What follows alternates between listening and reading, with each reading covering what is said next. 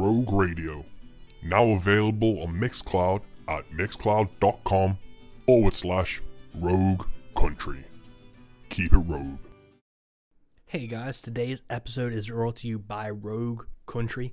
Rogue Country is probably the thing I'm most proud of being involved with outside of my own personal project. So outside of, Mike West and Into the Van, Rogue Country is really what I'm super proud of being a part of and getting to work with and finding, modern country artists and roots artists and blues and folk and murder folk and all those type of artists that don't get the mainstream recognition they deserve.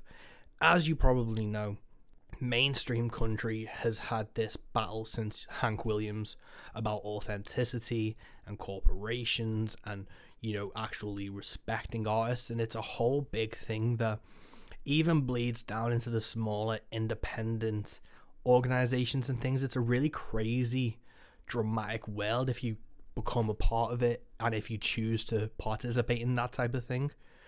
With Rogue Country and my own kind of outlook, there's just no point to it. They don't like you, we don't like them. We just crack on and consider ourselves separate.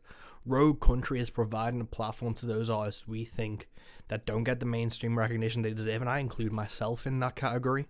So Rogue Country and Rogue Radio are doing phenomenal things for artists outside of the mainstream. So if you like my type of stuff, proper traditional country, folk, murder folk, any type of roots music you can think of that isn't mainstream, it's catered for on Rogue Country, and it's such a positive, inclusive atmosphere. I'm so proud of it. So go check that out.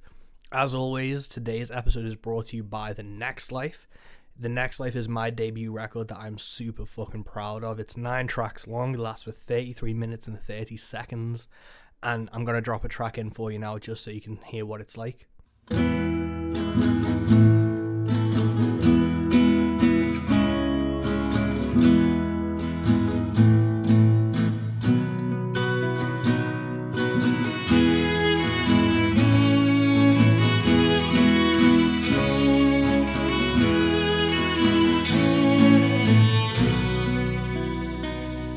As the fire dies and we say our goodbyes, I hear the ghost of me say, all the battles we lost and the wars that we won go on to define us someday.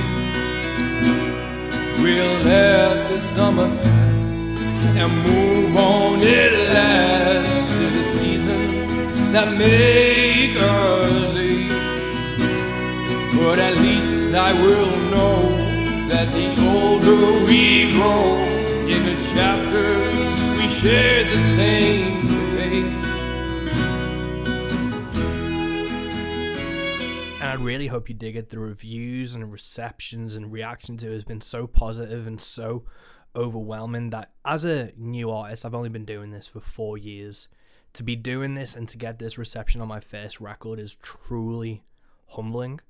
And when you write a song, you don't know what people are going to react to, and when you record an album, you know that people are going to react to this collection of songs, and it's a really terrifying ordeal. So the response has been absolutely mind-blowing. To segue into today's guest, Bella White, I heard her album Just Like Leaving the other month, and it's fucking phenomenal. A bluegrass country album that is just so steeped in tradition and respect of what country music and what bluegrass music is, while, Bella's only 20 years old, and her insight and knowledge into these genres is truly breathtaking. And we had such a fun chat talking about, her upbringing from her father, who's from Virginia. She's Canadian, so she has this kind of, perspective from traveling through Canada and then to Boston and Nashville that is really unique to Bella and her music, and it shines through. And Just Like Leaving is such a phenomenal record. When I heard it, I knew I had to sit down and have a chat with Bella about her songwriting process and working with other people to bring in different instruments for the record, and touring. Obviously touring's out the window with the pandemic at the moment, but we talk about prior to that, plans for the future, and it's just an all-around great chat. So I don't want to keep you here too long when we could be having a fun conversation instead. So without further ado, this is Into the Van episode 19 with Mike West and Bella White. Welcome to Into the Van with me, Mike West. Okay, so we're rolling, and thanks so much for joining us, like I just said. I was reading your bio before, and you're Canadian. Yes. Yeah, and have you, like, where are you based now? Is it Nashville? Yeah, I'm in Nashville right now. And what was the move, like, how long have you been over in the States for?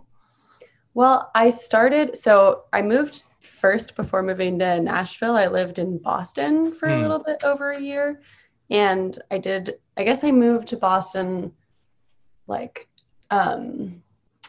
late summer of 2019. Or maybe was it 2018? I can't even remember. I guess it was 2019. All of the years are like congealed right now.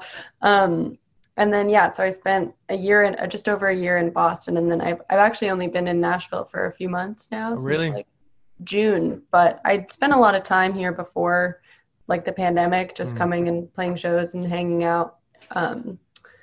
So it already kind of felt like home. Yeah. But I've just been here for a little bit. Awesome. And was the move for your music to get a better reach, or was it like personal reasons, or was it just to, Nashville's obviously the home of country music. Was that the reason behind the move? It was like a little bit of both. I definitely wanted to be here just because there's so much like exposure to good music here and great musicians, and the community is really rich here. So it's like a special place to be making music, but also it's just like, like on top of it from a career aspect, I just have a lot of friends down here, and it's like, it's just a special place for making music, I feel like. Yeah. Also, and what was the scene like in Boston? Did you play shows there and stuff? Because you don't really, or at least as a like British person, there's no real music scene that I'm aware of coming from Boston. There's a comedy scene that I've been aware of, but the Boston scene is interesting because it's like, I feel like it's this sort of hidden gem in a way. Like there's Berkeley, the music school there, which has like, for the kind of music that I play, like kind of country bluegrass music, there's like an American roots program. So there's a lot of like really great kind of like blanket statement roots musicians coming out of Boston. And so I kind of like had like two of the people that played on my record, Reed Stetz, who played mandolin, and Julian Pinelli, who played fiddle. I met them through like the Boston scene. And then Patrick McGonigal, who produced my record, also was living in Boston at the time. And like, Boston just has this kind of contingency of like really great roots musicians because they've all kind of graduated through the Berkeley program. So there's definitely like a scene there. It's just, I feel like a lot of people don't know about it. It's kind of like hidden or something. Yeah, well, that's what I wanted to talk to you about, was as a Canadian, obviously country music and, roots music has that kind of, archetype and stereotype of being the South. It's Tennessee, it's Nashville. But with acts like yourself and Call to Wall, Dead South, there is this Canadian, movement happening. And it's the same here in the UK, where there's this like underground current of like modern roots music that pays homage to traditional stuff. But it's still weird to like, you still don't expect it to be there, especially you don't expect it to be in Boston, you don't expect it to be in Canada, you don't expect it to be in the UK. Yeah. But it's a really weird thing. Do you keep up to date with like modern musicians coming out now and from different scenes and countries? Yeah, I try to like keep up with it just because it's like I'm a kind of a case study of its own in that way. Like people are often surprised that I'm from Canada, and there are people like Coulter and like these like great musicians coming out of Canada and coming out of the UK too. And so it's like, I try and kind of like keep my foot in the water of like being aware of who's coming out and making music and playing, because it is really easy to just like pigeonhole the scene as like being the South. And that's just not true. Like maybe at a time it was true, but And growing up, what were your like influences and what were you listening to, in your formative songwriting years? Yeah, well, I feel like for one, my dad was in a bluegrass band my whole childhood. So he's actually from Virginia, originally and like met my mom and then moved to Canada. So I did like have this exposure to bluegrass music like ever since I was a kid, with him playing in a band, and he was often just like, if he wasn't playing it himself, he was like playing bluegrass and country music around the house. And so I had kind of that direct exposure. And then there's also like a lot of country music and like cowboy music, if you will, that comes from Alberta, where I'm from. And so there's like Ian Tyson. I don't know if you're familiar with his music, but he's like just kind of like a country singing Canadian legend. And he was like from a town like 45 minutes from where I grew up. And so I was kind of exposed to all that stuff. And then on top of that, like I did my own kind of like dipping of my foot in the musical worlds. And I really drew a lot of influence from like Loretta Lynn and Patsy Cline and just a lot of the kind of like honky tonk female singer-songwriters, because I thought they were just like, and I still think that they're so cool, and they were just paving the way, you know. Yeah. No, definitely. It's really interesting to like have those influences and things. And one of the things that I got from like your bio and stuff is you're kind of trying to create like a contemporary, you know, bluegrass sound and bring in like a younger audience, because you're 20, are you? Yeah.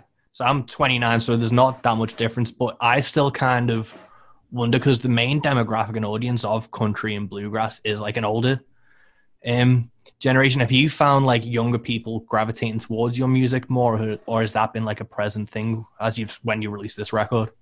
I mean, I feel like with anything, like I remember it was always kind of funny because when I like first started playing shows, like the people in the audience were always much older than me. And I always like found that to be kind of interesting. I was like, oh, this is weird. I'm like 15, 16, and I'm like playing for all of these like 50-year-olds. Like, this is kind of weird. But yeah, definitely I feel like as I've like put out music and kind of like gotten a bit, you know, more experience like touring and whatnot, I do feel like there's this kind of surge of young people that are finding country and bluegrass music and are appreciating it. And then there's also like artists like, you know, we've mentioned Coulter Wall and like Molly Tuttle and Billy Strings, and all of these people that are like kind of doing a similar thing to what I'm trying to do, which is like make this traditional music really accessible for young people. Because like I think a lot of times younger folks just don't really know where to start because it's such a broad genre. Like there's so much to be heard. Yeah, like definitely. I think it's really weird. I don't know if you've had this experience when I've been doing shows and I've been like in between songs or talking about like this song is about getting older, and you hear like a 6-year-old scoff. It's like, well, just because I'm like 29, it doesn't mean I'm not aging. It's just like, this is still like, my perspective. It's still you're 60. Yeah, totally. Yeah, it's like all very relative. Yeah. But with like this new resurgence, it's like, because I've been trying to wonder how to get quote unquote young people to listen to this type of music, and it seems that especially from a UK point, there's not necessarily like a stigma, but there is like an idea of what country is. And it's there's a wave of people like yourself, and there's all like the Gems on VHS artists that are kind of breaking that mold. And I think this scene at the moment it's really breaking what a conception of country music was. And there's artists like Nick Shoulders and Willie Carlisle who are putting like almost like academic level schools of thought into it, and it's a really interesting mold. So I'm looking forward to seeing where this is in like the next 3 years. Yeah, it's a really exciting time for it all. I agree with you. Like the whole Gems on VHS thing is so cool because it is like there's this big audience of like young people that want to consume this music, and then there's people, you know, like Sierra Farrell, and like they're like definitely breaking the mold and making people, like especially young people, kind of realize that it's not just like old people music. Have you found that with your music, have people been like surprised at how young you are, or if it's like the other way where it's like people are surprised at your age that you're playing this type of music?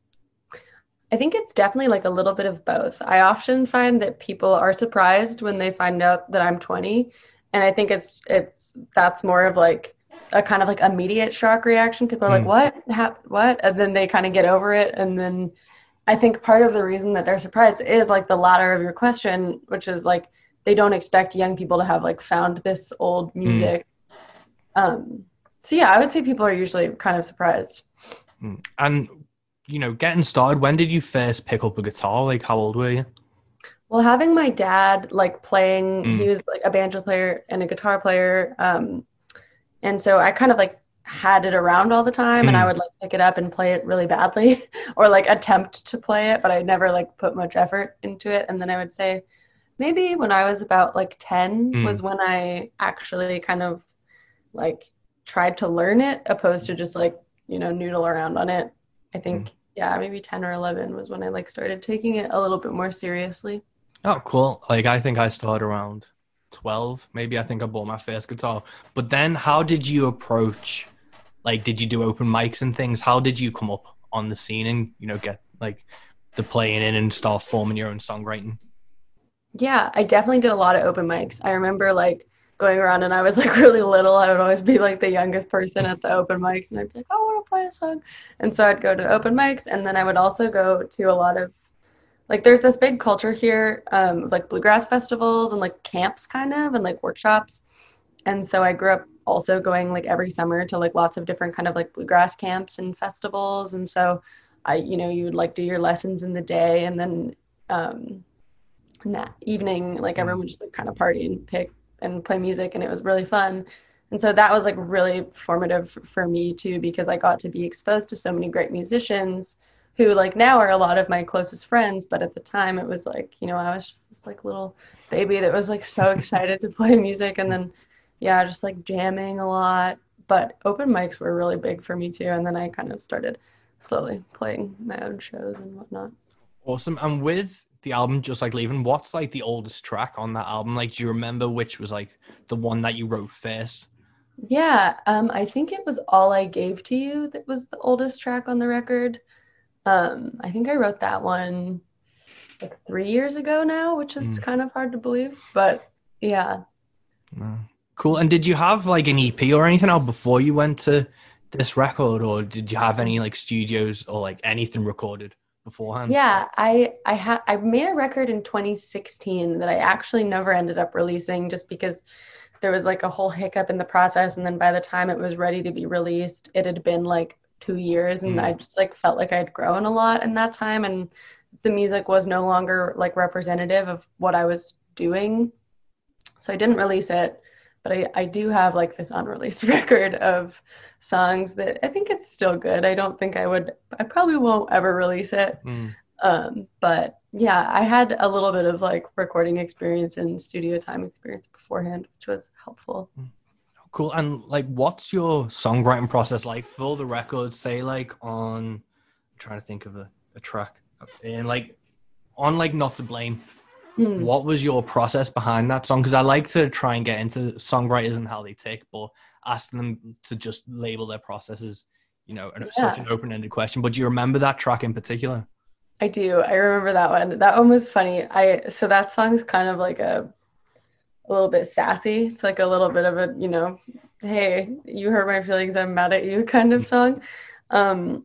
And so with that one, I remember it being like, I feel like I have like two kind of approaches for songwriting. Sometimes it's like this very like emotionally driven, just like I need to like get out my feelings onto paper.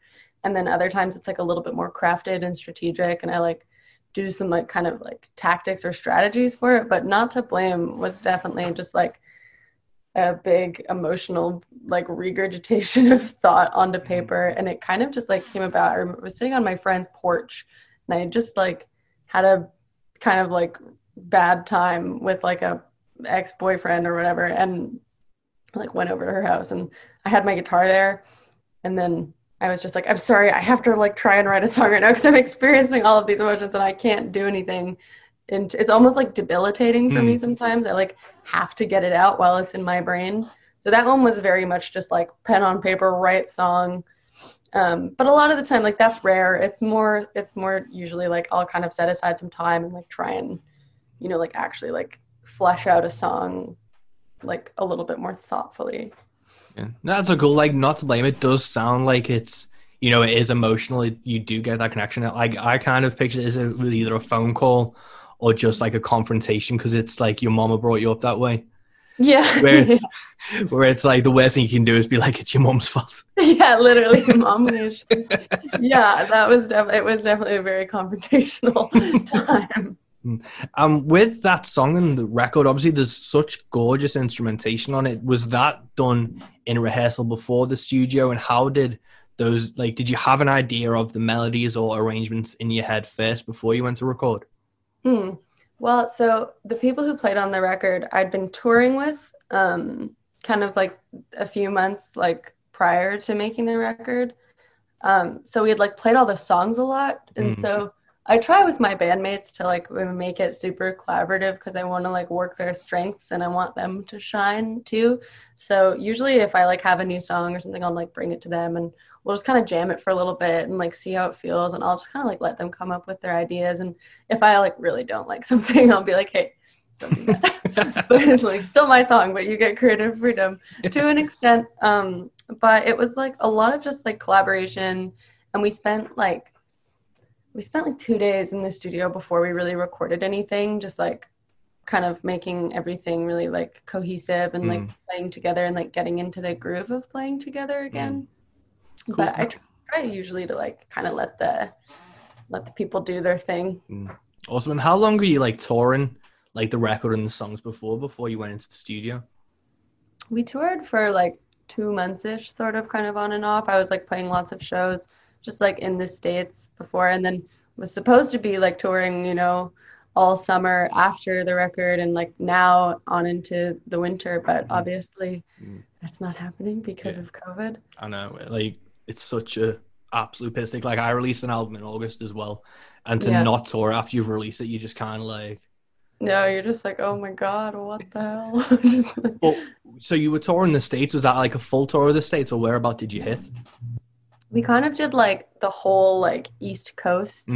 So we would usually like, I mean, I was living in Boston at the time too. So I was doing a lot of like kind of like little small tours in like New England and like kind of almost to Canada, but we never really made it to Canada. I did some like other little, it wasn't like for the album, but I did like a bit of touring in Canada earlier in the year. But we would like, I think we started in Boston and then we went down, we finished in South Carolina. So just kind of like made our way down the East Coast. Oh, awesome. And what were the crowds like? What type of shows were you playing? We were playing like a lot of just kind of like bars and like some listening rooms. And we had like some good gig, like in Boston, there's a really great venue called Club Passy. We played there.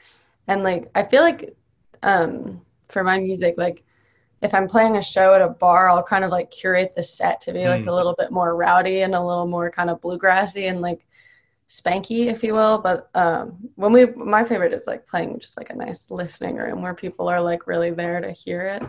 Yeah. No, we had pretty good reception. I was happy with how it all went. Oh, good. No, I think it's so important to create set lists. Like I've done when I've been playing like pubs and bars.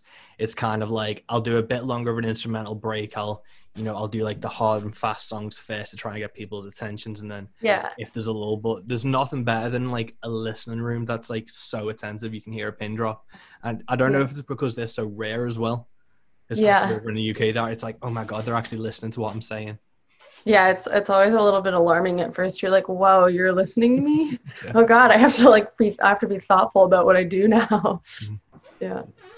But with like the tour and stuff, did you find those songs like grew a life of their own before you went into recording, like from the initial writing and collaboration with the band? Like, because I know when I was writing my record, I recorded vocals in 2018 and then did a shit ton of shows, and then was like, I have to go in and re-record this whole thing.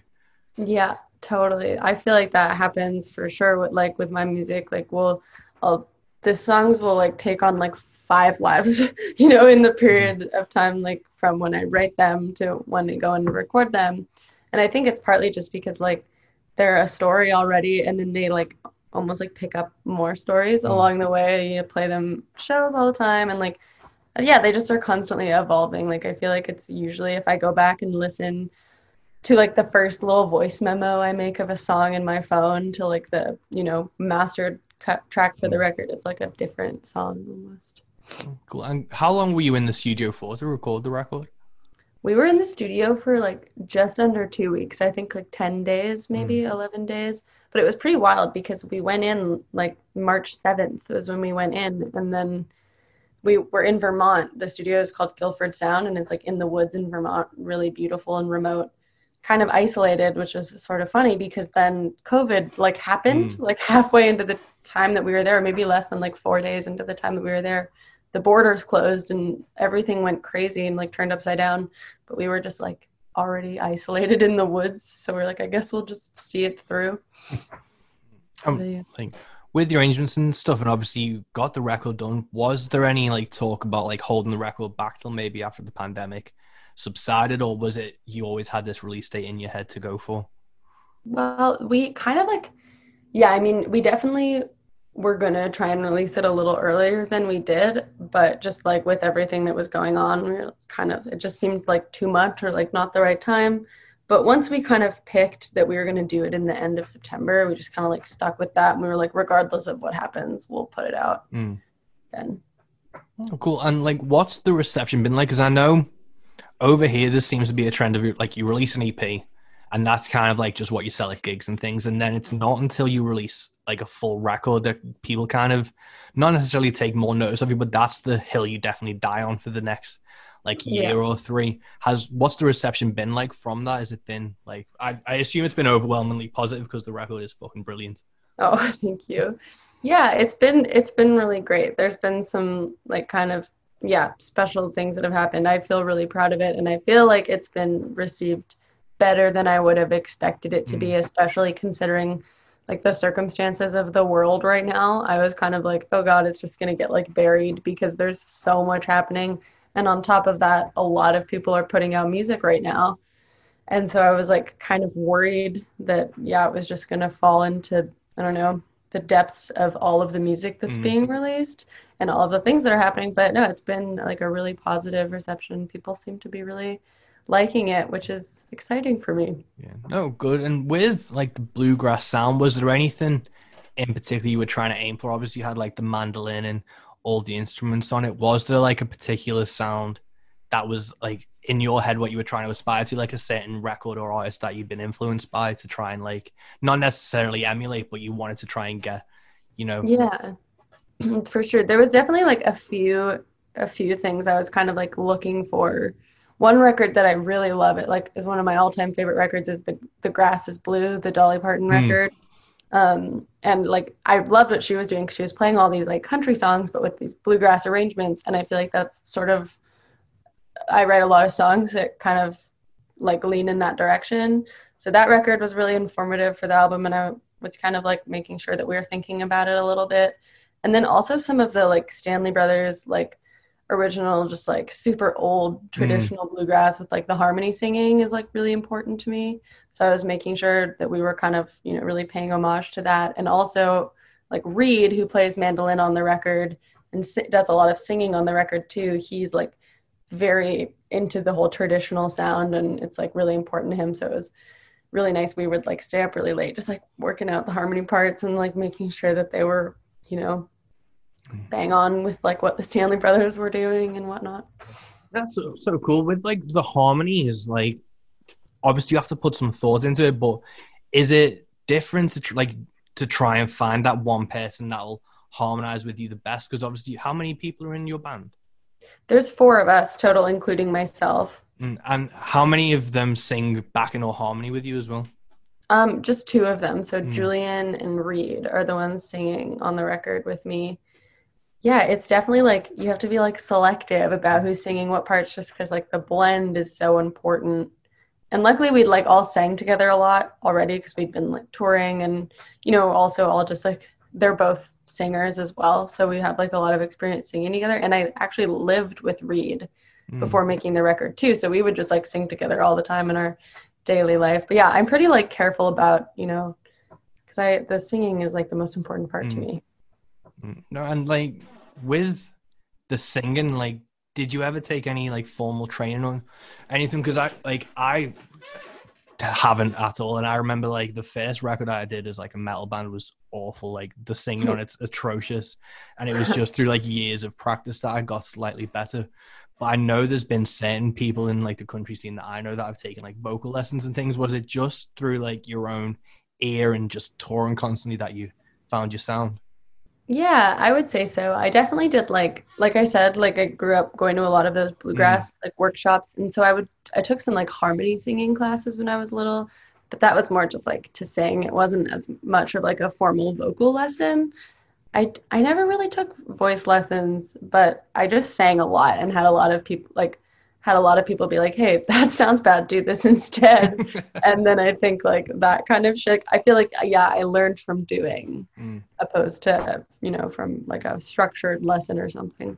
Yeah, I don't know what it is. Like I've talked to people who say they can't sing, and I think a lot of it is people kind of forget that the voice is an instrument in itself, and you have to, try. At the very baseline, you need to try because a lot of people just kind of draw their way through things. Like my dad, he can't actually sing for shit. Like he'll try and like sing out like Van Halen's "Jamie's Crying" and just murder it, but Yeah, you're I like, love it just because it's the way he sings it. But if right. people actually like put their mind to it and sing, it opens up like a whole other thing, and you just have to kind of like go for it in a way. Yeah, for sure. Well, I feel like there people feel also a lot of the times like embarrassed to sing Mm, or something. They're like, they sing like as a joke, or they'll like, get drunk and go to the karaoke bar and like sing. But people don't like think of it as like a craft that you have to like mm, kind of like work on or like practice. They're just like, I should be able to sing because I have a voice. Like, and then yeah, they're like, why can't I sing? And it's like, well, because you've never practiced or yeah, you've never like tried. yeah. I don't know if it's like shows like The Voice or American Idol or whatever where people just appear and start singing, but people think it's like an inherent talent, and it's just not.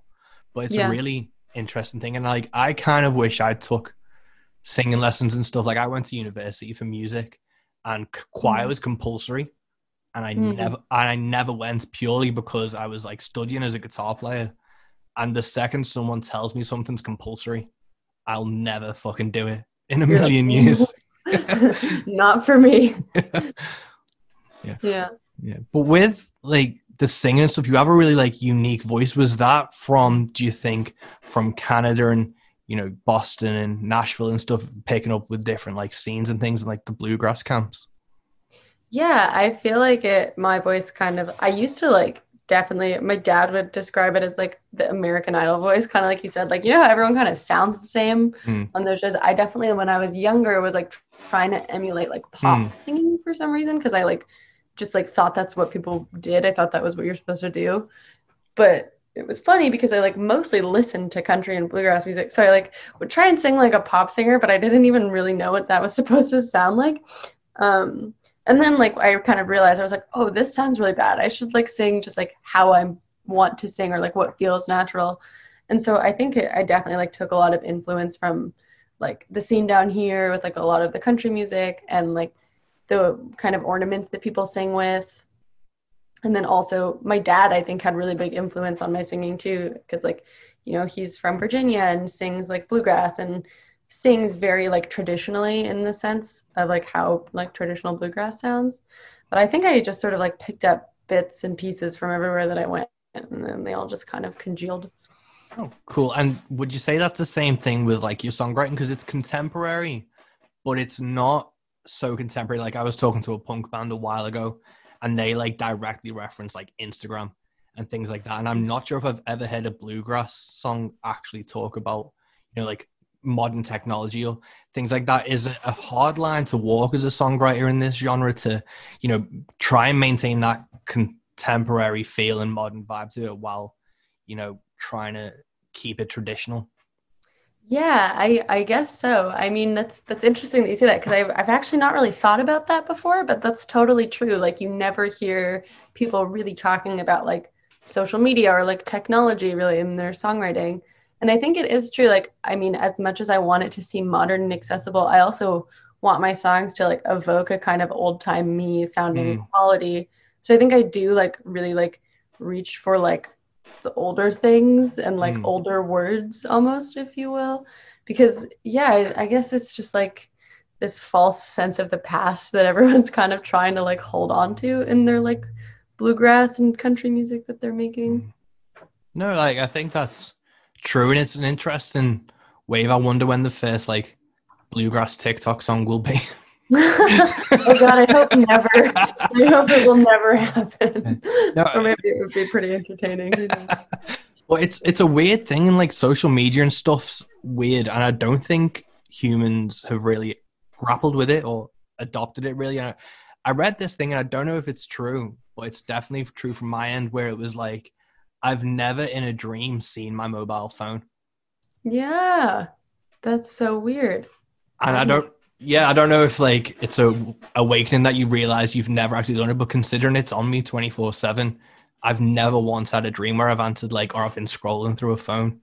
So Yeah, neither did I. That's so crazy to think about. It is like it's on me like all the time. Like it's in my pocket right now. Like it should be in my dreams. You would think that it would be in my dreams. yeah, but I don't know if that kind of, it just hasn't reached our like subconscious enough. So if it's not in our subconscious and that, it's not going to be in the songs, because creativity and dreams, from what I assume or what I believe, is kind of pulled in from the same thing. Yeah, it's really interconnected and interwoven.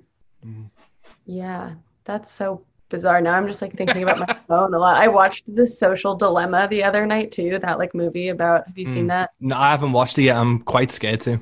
It's pretty scary. I've been like thinking about my phone a lot lately. So this is very really like relevant with the thoughts I've been having. Because I watched that Cambridge Analytica documentary a while back. And I was watching a few, and it's kind of like I am 100% addicted to my phone. And me too. My partner will tell you the exact same thing. And it's just like, at this moment in time, I'm not that bothered about like when they say how evil Facebook is. And I'm like, yeah, we know, but what? Yeah. What's new? Yeah. But whenever I install an app, I go through like the tick boxes and untick like audio, camera, and all stuff like that. Like I'm slightly aware of it, but I'm thinking The Social Dilemma is going to tip me over the edge. Yeah, I definitely like know a lot of people that watched it and then like deleted their social media accounts. They were like, well, gotta get this out of my life. Which, I mean, obviously I don't feel like I'm going to go that far. Also, I sort of need my social medias like to have a career right now during a pandemic. That's what I was going to say. Like, would you be on social media, do you think, if you weren't a musician? It's hard to tell. I feel like in reality, I probably would be. I have this like part of myself that's like, no, I definitely wouldn't be. I would get rid of it. But like, of course, everyone would say that. I don't know. I definitely do use it to connect with people like that don't live in the same place as me, and like to stay in touch with friends and family. And it is really useful for that. So it's hard to tell. I probably would be, as much as I want to say that I wouldn't be. Yeah. I have a friend who's completely off social media, but I still send him things because like, just to keep him updated on like some of my music and stuff. But then every now and then I'll just send him something that someone's posted. But it's such a weird thing. And I don't know if I'd be off it if I wasn't a musician, because it's such a handy tool. But as a musician, like I've booked tours and like everything through it. So I don't know if Facebook and Twitter eventually implode under their own evilness, whatever. Like, I don't know what the alternative would be to booking gigs, because I can't imagine going back to like the Yellow Pages or whatever it was to book gigs back in the day. Yeah, that'd be pretty horrible. It's such a tool. I feel like, especially in like the art industry, which is so funny because like it's the reason why musicians don't really make any money anymore either, but we're all so dependent on it for like, touring especially, and just like promotion too. Just like, I mean, if the internet wasn't around, like, I don't know if anyone would listen to my record, for example. You know, it's just like, it is such a outlet to, you know, put out art. Yeah, it's really weird. My fiddle player, he only has a Nokia 3210, like one of the old ones from like the 90s. So it's almost impossible to get hold of him. And if I want to send him songs, I have to record them, put them in an email, and then send it. And I think he's got a work laptop or something that he'll actually get a hold of. That's really funny. Yeah, it's such a strange thing, but it's the weird balance between like social media and obviously you're 20. So did you grow up more with social media? Because I think I joined Facebook 11 years ago when I was 19. So if it's been around maybe since you were 10, 11, maybe? Yeah, about then. I definitely, like, my parents were pretty like, I mean, so I'm a younger sibling too. So I don't know. I feel like I've talked to a lot of people who have like, who are kind of around my age, who have older siblings, who kind of, we can all like relate to the fact that I don't feel like I am among the TikTok generation. Like, I feel like I'm not like I could have been, but I'm not, if that makes sense, because I kind of just like was raised like how my sister was raised. So like I didn't have a cell phone until high school, and I didn't have, you know, and when I did get a phone, like I didn't get an iPhone immediately. I didn't have a smartphone until after high school, or like the end of high school, I think is when I got a smartphone. And like Facebook, I wasn't really allowed to have Facebook until I was like a teenager. It was all around, and like a lot of my peers had it, but I just didn't personally, because my parents were kind of like, no, not good. We don't want to mess you up. So I wasn't personally using it, but definitely like was around, and I definitely think people my age like were influenced by it. No, I always talk to my partner Siobhan about this, and I'm like, I'm so glad Facebook and things weren't around when we were in high school, because I just hate to see a video of me getting my ass kicked in like HD. Yeah, I mean that would happen. It was definitely like, it was pretty weird. And when in retrospect, when I think about like how much like social media would like influence people's behaviors, especially teenagers who are so like, you know, they're so malleable. Like they'll believe anything. Yeah, there is a reason Facebook, I think you're meant to be 18 to sign up to it. Yeah. I remember kids would like lie about their age, you know, when it's like, what year were you born in or whatever, they would like put you know, whatever year you had to be at the time to have it. Yeah. But do you think like the generation under us who have been brought up with social media as such an integral part of their life, do you think the next like generation of artists are going to like use more, like we talk about like Instagram and, you know, modern like influences and language isn't really used in songs at the moment? Do you think it might change to that with this new generation, like the kind of, not the de-aging of country, because that sounds like we're killing off all the old people, but there's a younger like generation of musicians? Do you think it's going to continue to a point where it is, you know, Instagram referenced in bluegrass songs, or that tradition is always going to be at the core of it?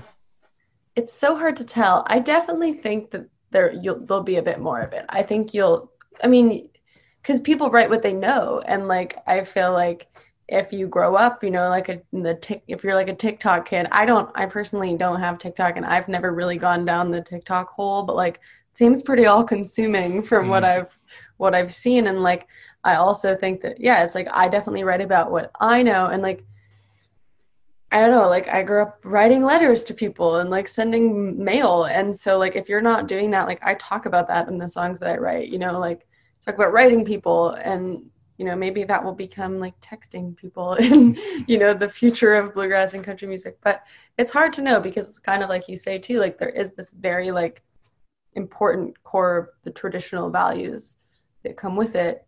But yeah, that's a tough question. I feel like it will evolve into a more modern thing.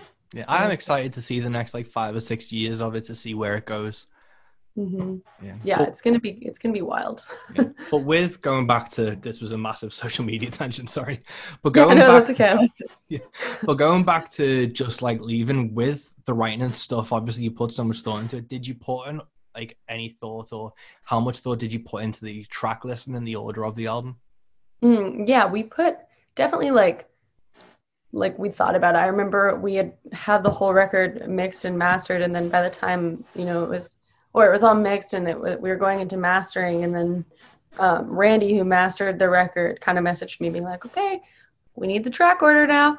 And then I remember being like, oh God, I like really have to think about this, because I can't just like, you know, throw them in any old order. Like it has to be meaningful. So I remember calling Patrick, who produced the record, and we like had, I think, like a 4-hour long conversation about the track order, because like not only do you want it to sort of have some semblance of a story, but you also, you know, want it to like be stimulating still, like, you know, like just from like a more like technical standpoint, like if you're, you know, play like a really peppy song and then like really slow song that aren't necessarily cohesive, like you'll lose people. And so you want to like, I guess, like I'm sure you can relate to, but like you want it to like keep your attention the whole time. And I mean, I feel like nowadays it's sort of silly because not that many people buy CDs anymore or really listen. I mean, I guess vinyl's like making a comeback, but yeah, it's like funny because you like put so much thought into the track order, and then Spotify just like shuffles your music, or Apple Music just like shuffles it, or people don't even buy whole albums. They just download the songs they like. Yeah. But we definitely put a lot of thought into it. and the people who buy the CDs can, experience it, I guess. Yeah, like I think the biggest giveaway that Spotify don't give a shit about like albums is they put shuffle play as the first choice. It's so stupid. Like, yeah. I have this awful tick of, if I've been listening to an album since I was a kid, they'll put on the album, someone will hit shuffle play, and I'll just go over and stop it. And you have to play from track one, or you won't play in this record. Yeah. No, I agree with that. And I also find too, like, I don't know if you're this way, but like, if there's a record that I've been listening to for a really long time, or like I know what the track order is, like after a song starts or stops, if I don't hear like the next song, it's like I predict it before it happens. I'm like waiting for the next track to start, and then if it's not the right track, I'm like, something's horribly wrong right now. Like, what is going on? Yeah, no, definitely. And with Spotify, I saw before the album you brought out 4 singles. I can't remember the songs off the top of my head, but was there a choice between like the first release and the, like, in between, like for the 4th release and stuff? What was your thought process behind that? Yeah, I kind of like, my manager and I kind of like went and attacked those ideas together. And I think so the first single that released was Broke When I Realized, and then we released The Hand of Your Raising, then we released All I Gave to You, and then we released Not to Blame.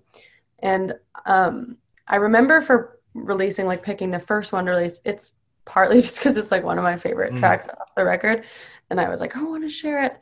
But I was kind of trying to like, I wanted to release something that did a good job kind of capturing the whole essence of the album, because we kind of talk like the album sort of has like 3 tastes to it, if you will. There's like the kind of like more bluegrassy side of it, and then there's the more country side of it, and then there's like this kind of like songwritery, vibe on the album too.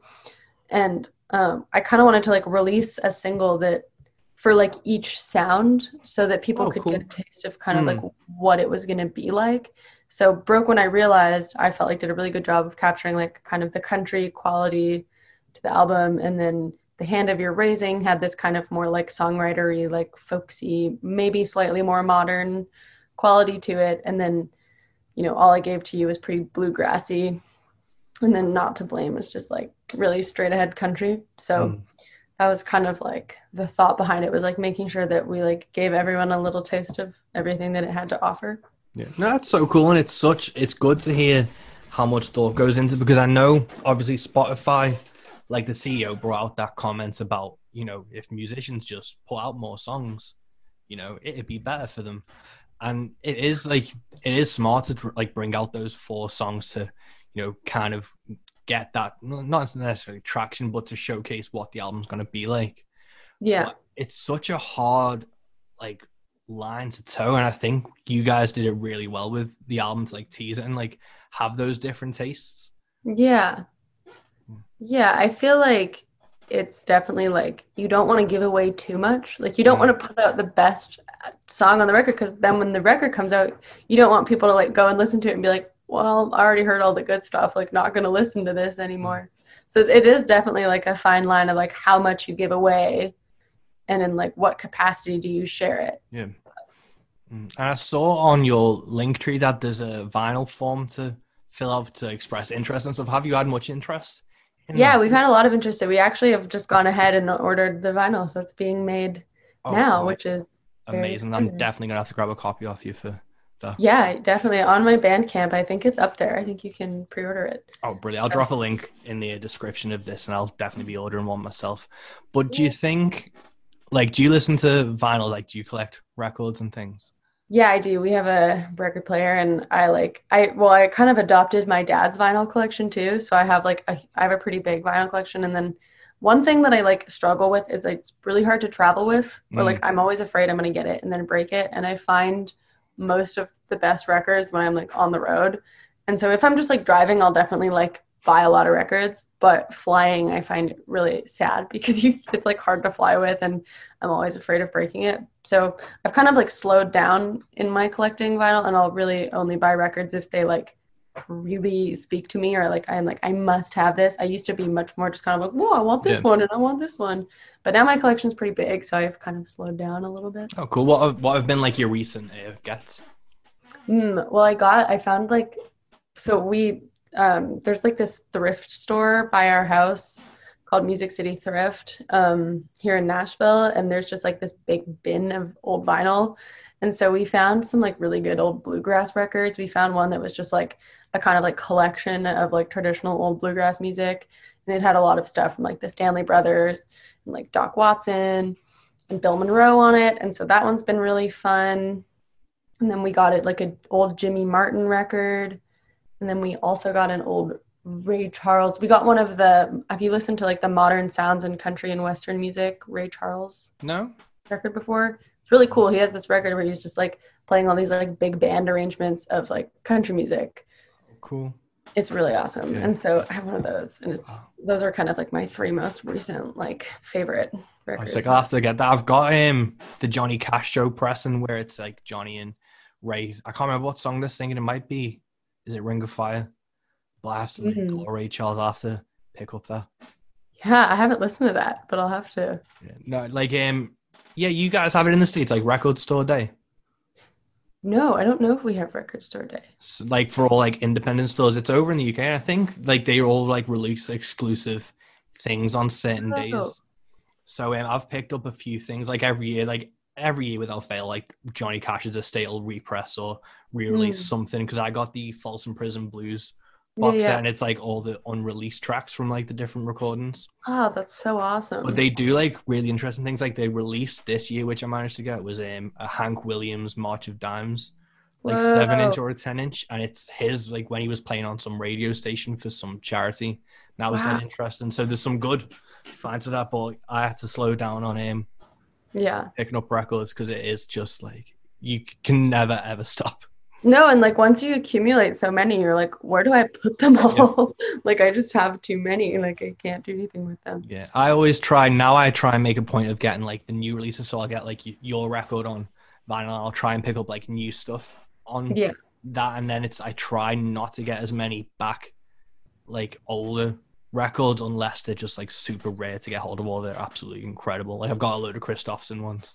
Nice. Yeah, it's definitely like, it's also like the best way to support an artist is to like buy their vinyl, because they're like usually profiting the most off of it, and also it's like so expensive to press. Yeah.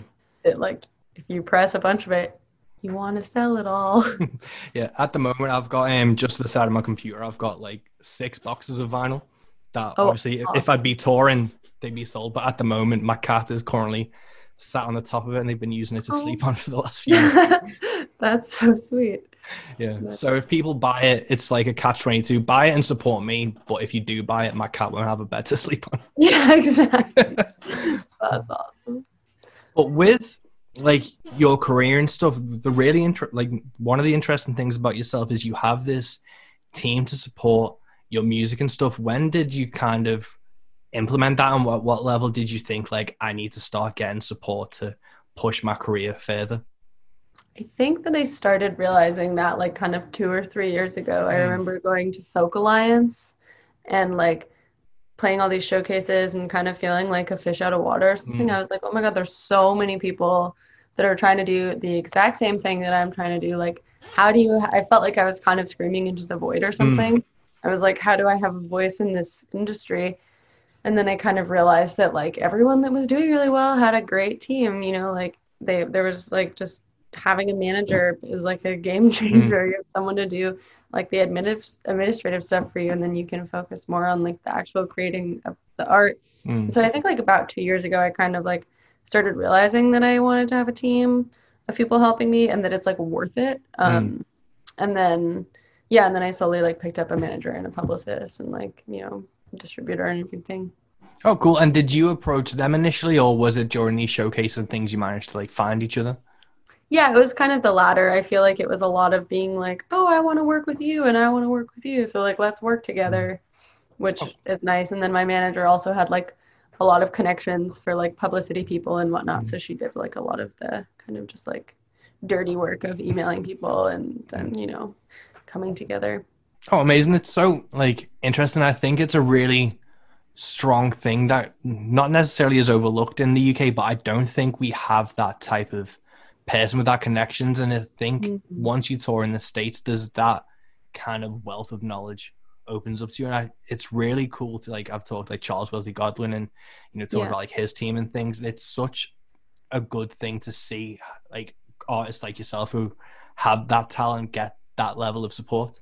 Yeah, it definitely feels like if I didn't have that kind of help, you know, like I don't know if my release wouldn't have been anything close to what it was because like, yeah, if you don't have the connections, you don't have the connections. And it's like the only way you build them is by just doing it. But if you're trying to kind of like come out of the gate like ready to go, rearing to go, like yeah, it wouldn't have been the same if I didn't have my manager. Yeah, and over in the UK, I don't know if it's the same over there. There's so many like jackals who are like trying to take an upfront fee to start managing you, but they have like zero connections. And I know because I self-released my own album and, you know, it's just me and a computer. And I was emailing people and I was getting stuff back where it was like, we'll review it if you pay this amount, or we'll do this if it's like X amount. And it was just like, it's a really hard place to navigate if you're just an independent artist, like on your own. Yeah, I definitely like I've experienced that like kind of before I had a great team. I would have people kind of being like, oh, I'll manage you if you pay me this much money, or like I can make you a star or whatever. And I'm like, no, you can't. Like you are just like an old man that like lives in his mom's basement. Like you cannot make me a star. Like what are you talking about, you know? And I think that people just like they see like young, especially I feel like with younger artists, they see this kind of like almost like naive, like fresh, wide-eyed, you know, artist, and they're like, oh, I can like feed off of you, like I can use you to like fuel whatever I'm trying to do, but they don't actually care about your art or like what you're trying to do. They just want to make money off of you. No, it's such a pain. And with just like leaving, what are your plans in the future? Obviously touring's kind of at a dead end at the moment. Is there any sign your end of being able to do tours or even just solo shows? Yeah, there's like a little bit of stuff in the works. I'm going back to Canada in a few, I guess actually just over a week. I have like some stuff going on there, and I'm actually going in to do some more recording, which is awesome. Like really exciting. And COVID's not like, I mean, it's getting worse, but where I'm going in Canada, there's like very, really low COVID numbers. And so I'm actually going to be playing some shows, which is kind of crazy. I think they're all very safe and distanced and outside and everything. And it's like not the same, you know, as like playing a big show in a sweaty room where everyone's like bumping shoulders. But yeah, I've got like some little things kind of in the works, and it's looking like, I mean, it's hard to know what's going to happen, but it's seeming like next fall touring, some degree of touring might be able to happen. But. Cool. And with like tours, do you do like mainly solo shows, or is it with your band as well, or a duo, or how do you predominantly tour? Right now it's mostly with a full band. I used to do a lot more just like solo stuff, and then kind of as I've like crafted my sound, I've been pretty like sure about wanting to tour with a band mostly, just because I feel like sometimes like touring solo can be pretty gut wrenching, you know, you're just like just you and your guitar like trying to make people listen to you. But you know, if you play like a bad show with a band or something, you can all kind of like commiserate over it together and at least just like have fun playing the music. So I try to tour with a band mostly these days. Awesome. And with the recording, will that be towards a new record in the future? Yeah, so it's kind of looking like, well, I mean, we want to like release some singles in the next little bit, just because, you know, like the way the industry works, you gotta always be pumping out the music apparently, which is just ridiculous. But yeah, so we've got some like singles, but I'm also really excited about that because I've been writing a fair bit with all of this downtime, so I have like a lot of new stuff and it's so funny because like it's the classic curse, like as soon as you put out a record, then you write a bunch of new stuff, and then you just like want to play all your new stuff, but you have to like be promoting your record, and like, which is amazing obviously. But yeah, singles for some new stuff, and then kind of thinking about making another record next fall. So awesome. And what's like the process with the new stuff? Because you were sat on like the Just Like Leaving songs for up to 3 years. With the new stuff, has there been I want to say this, or is there like I want to do something completely different to Just Like Leaving? Is there something you've got kind of like your mind set on for the new songs? I definitely think that like with my newer stuff, it's like very similar in this, it's like coming from the same place, you could say. But I feel like I want to like maybe take some more risks and just like, I feel like I put out a record and it's like very like straight ahead in some ways. Like it's cohesive and it's like accessible. And then I'm kind of like excited to like, I don't know, I'd love to like bring in some like pedal steel, some like drums, you know, like make it a little more, just like a little more out there, if you will. But I feel like I needed to, and I've always loved that, but I felt like for my first record, I was like, I just got to make this like really accessible, you know, and then take maybe more risks later. So, you know, that's such an interesting thing. Is there anyone like contemporary that you've been listening to that like has inspired that kind of change? Because I know like the big one at the moment was Sturgill Simpson brought out a bluegrass album straight after he did that like anime prog rock psychedelic thing. Has there anyone been like you've been like had on repeat lately? Yeah, I've been listening to Coulter Wall's new record a lot lately because I think one, he's like got the Western Canada connection, and that always feels like special. But also I think it's cool that record's just like, it surprised me when he put it out, because it's almost like the opposite of what I'm talking about doing, where it's like going from like a lot of that record of his is like really stripped down and like it just sounds like it's just like him in a room with the mic and a guitar, you know? And that was kind of inspiring me to like almost do the opposite, like go full out on the next one. And then also like other Canada people too. Like, are you familiar with Casey and Clayton's music? I've heard of them, but I've not listened to them. They're super cool. They're kind of doing that like whole like kind of, it's like, I feel like it's a trend, like the kind of cosmic country thing right now, where they're sort of playing like a little bit like psychedelic country vibes, which I think is really cool. And they're also, you know, like from Saskatchewan in Canada, and they're great. I'm trying to think of other people. I've been listening to Sturgill's record. I've also just been listening to like a lot of old honky tonk music these days. And I'm always like, that makes me just want to put drums and steel on my next record so bad. I'm like, oh, I want the drums.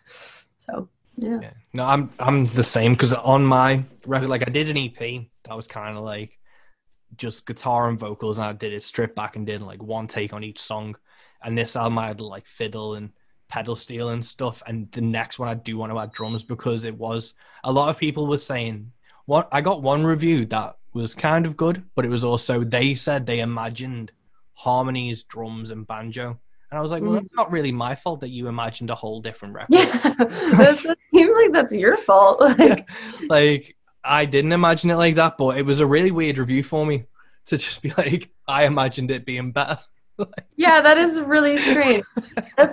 I find sometimes like reviews are so funny. They'll say things and you'll be like, that's definitely a you problem. Like this is like not, that's not on the record. Like yeah, that's so weird. Interesting. Yeah, but I definitely want to get like that drums, like just like the drums behind it, and that like the drum is completely gone out of my head.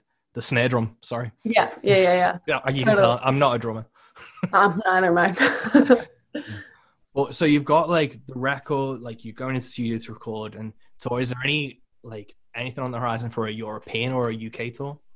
Yeah, I actually, this is like a sort of another project that I'm a part of that's been more of a recent thing, but I kind of do a duo project on the side with this great fiddle player named Libby Whitenauer. And yeah, we've been kind of like working up a duo set of like songs we've written together, and also just like a lot of like classic country songs. And then she's a really, really great old time fiddle player, so we do the old time thing.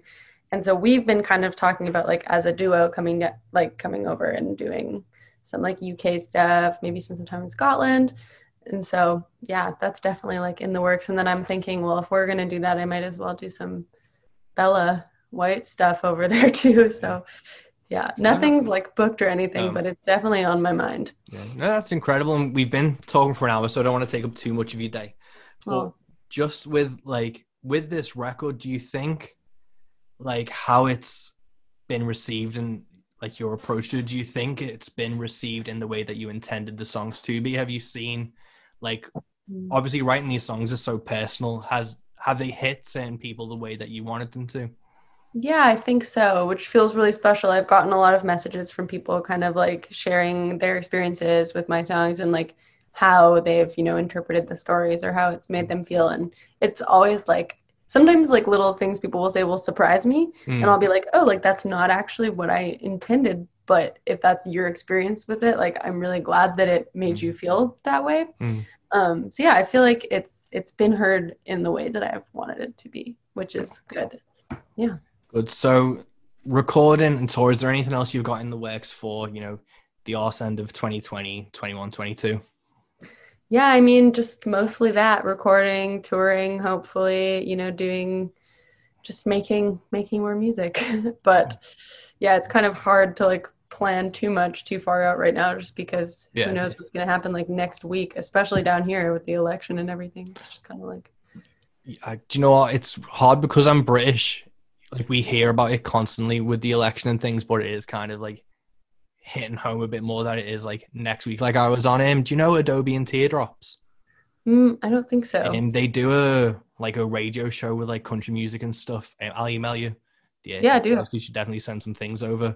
But we got quite into the election. I was on the like co-hosting their radio show this week, and it's such a scary and weird time. But that's a whole other podcast, I think. Yeah, seriously, no, it is crazy. It's like it's in like a few days, and that's terrifying. I'm going back to Canada. I'm like, bye. But as a Canadian in America, do you feel that tension kind of like removed from like, your personal like viewpoint? Like even it's like you see it as from like a different perspective as what's actually happening around you? I think I slightly do. I think as I'm down here longer, it starts to become a little bit more real, just because I like plan on living here for a while. So it's like definitely going to be a part of my life.